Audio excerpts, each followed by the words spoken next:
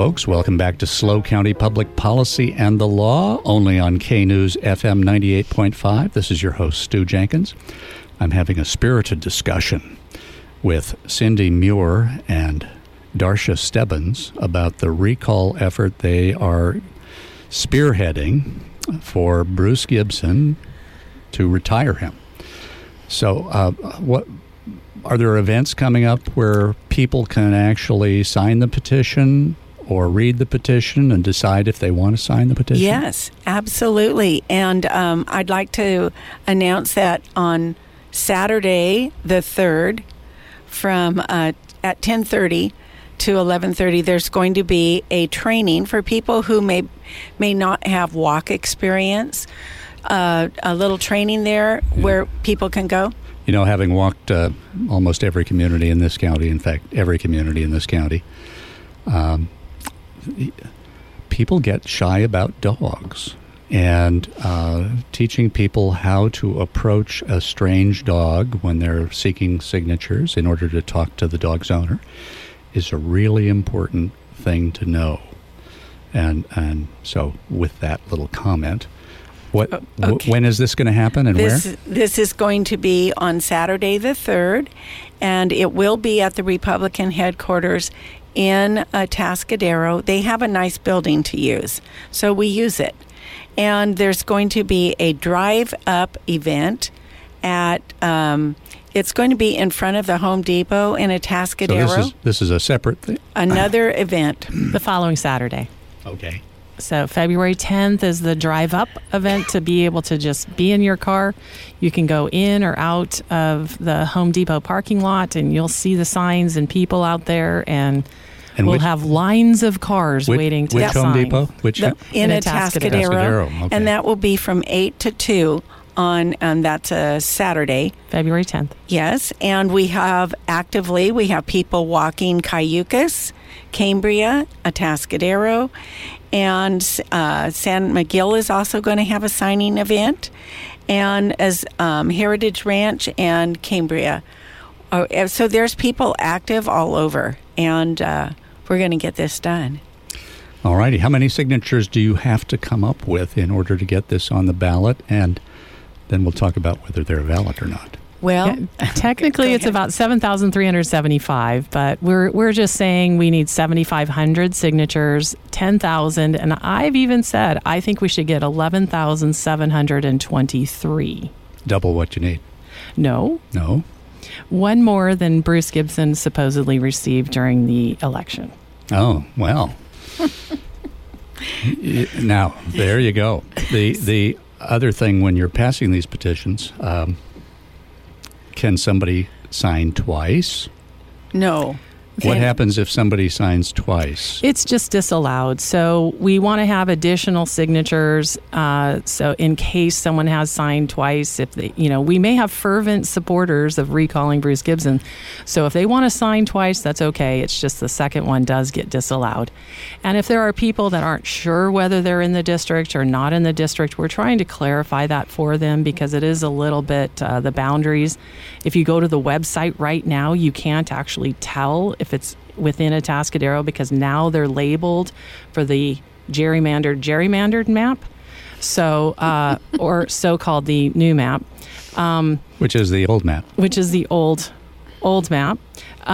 So anyway, it's a little bit more difficult for people to know exactly if they're in that recall district. So if they don't know, we're just saying, please go ahead and sign. And if it needs to be eliminated, it needs to be eliminated. But we're assuming that we're going to have additional signatures above and beyond in case any are eliminated. Okay.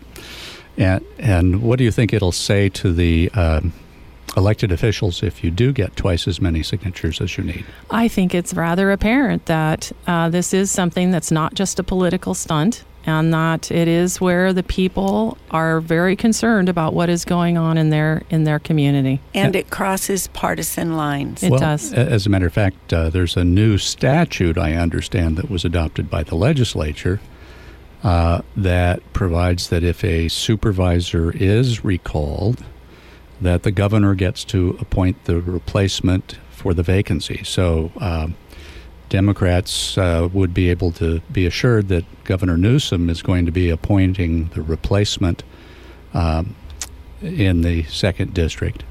Well, one thing that's really important, though, is because Bruce Gibson is now the president of CSAC. So that's the county. That's the county, this California State Association of Counties. Uh-huh.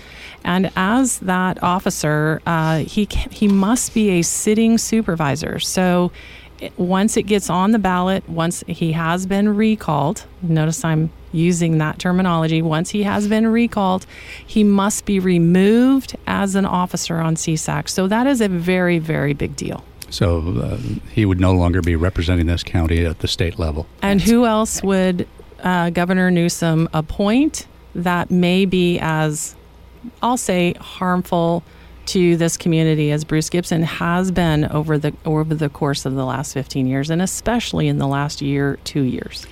I have a friend who is a good election law lawyer, and he believes that the legislation that permits a governor to appoint the vacancy is actually in violation of the state constitution. I believe it is. I believe it is. But folks would have to bring a case on that. In the meantime, I'm sure the legislation will be enforced by the Superior Court. But that's... and the California Constitution does call for a Republican form of government, the actual text of the original... The original. Which was put on the ballot with changes by the constitutional... there's a constitutional commission, a commission to amend the Constitution, and what they said in their ballot argument for changing the language was that there was no substantive change. And as a result, that's another piece of the ghost Constitution that still has effect in California, even though it's not in the text anymore. We have several pieces like that in the state Constitution. So it may be that someone will want to run to fill the seat and maybe more than one person will want to run to fill the seat if the recall succeeds. Now, we're coming up on the end of the show. Is there anything you want to tell our listeners about the recall process and how you are working on it? Well, I think it goes back to the original election itself. So I had been doing quite a bit of work I'd called for the 2 different recounts of the elections process. So it's my goal to actually have some revisions to the elections process, to have transparency brought back into the elections process. And this is the recall campaign. And having Bruce Gibson be recalled is actually adding to some of the transparency of what's been going on in our county. All right, thanks. And Cindy, do you have anything? Last words? I just want to thank you, Stu, for having us on the show so that we could talk about this. I really appreciate it. Happy to have you both on, and thank you for coming on SLO County Public Policy and the Law. Stay tuned after this news break. We're going to have Salud Carbajal on. For more information on SLO County Public Policy and the Law, visit our website, knews985.com.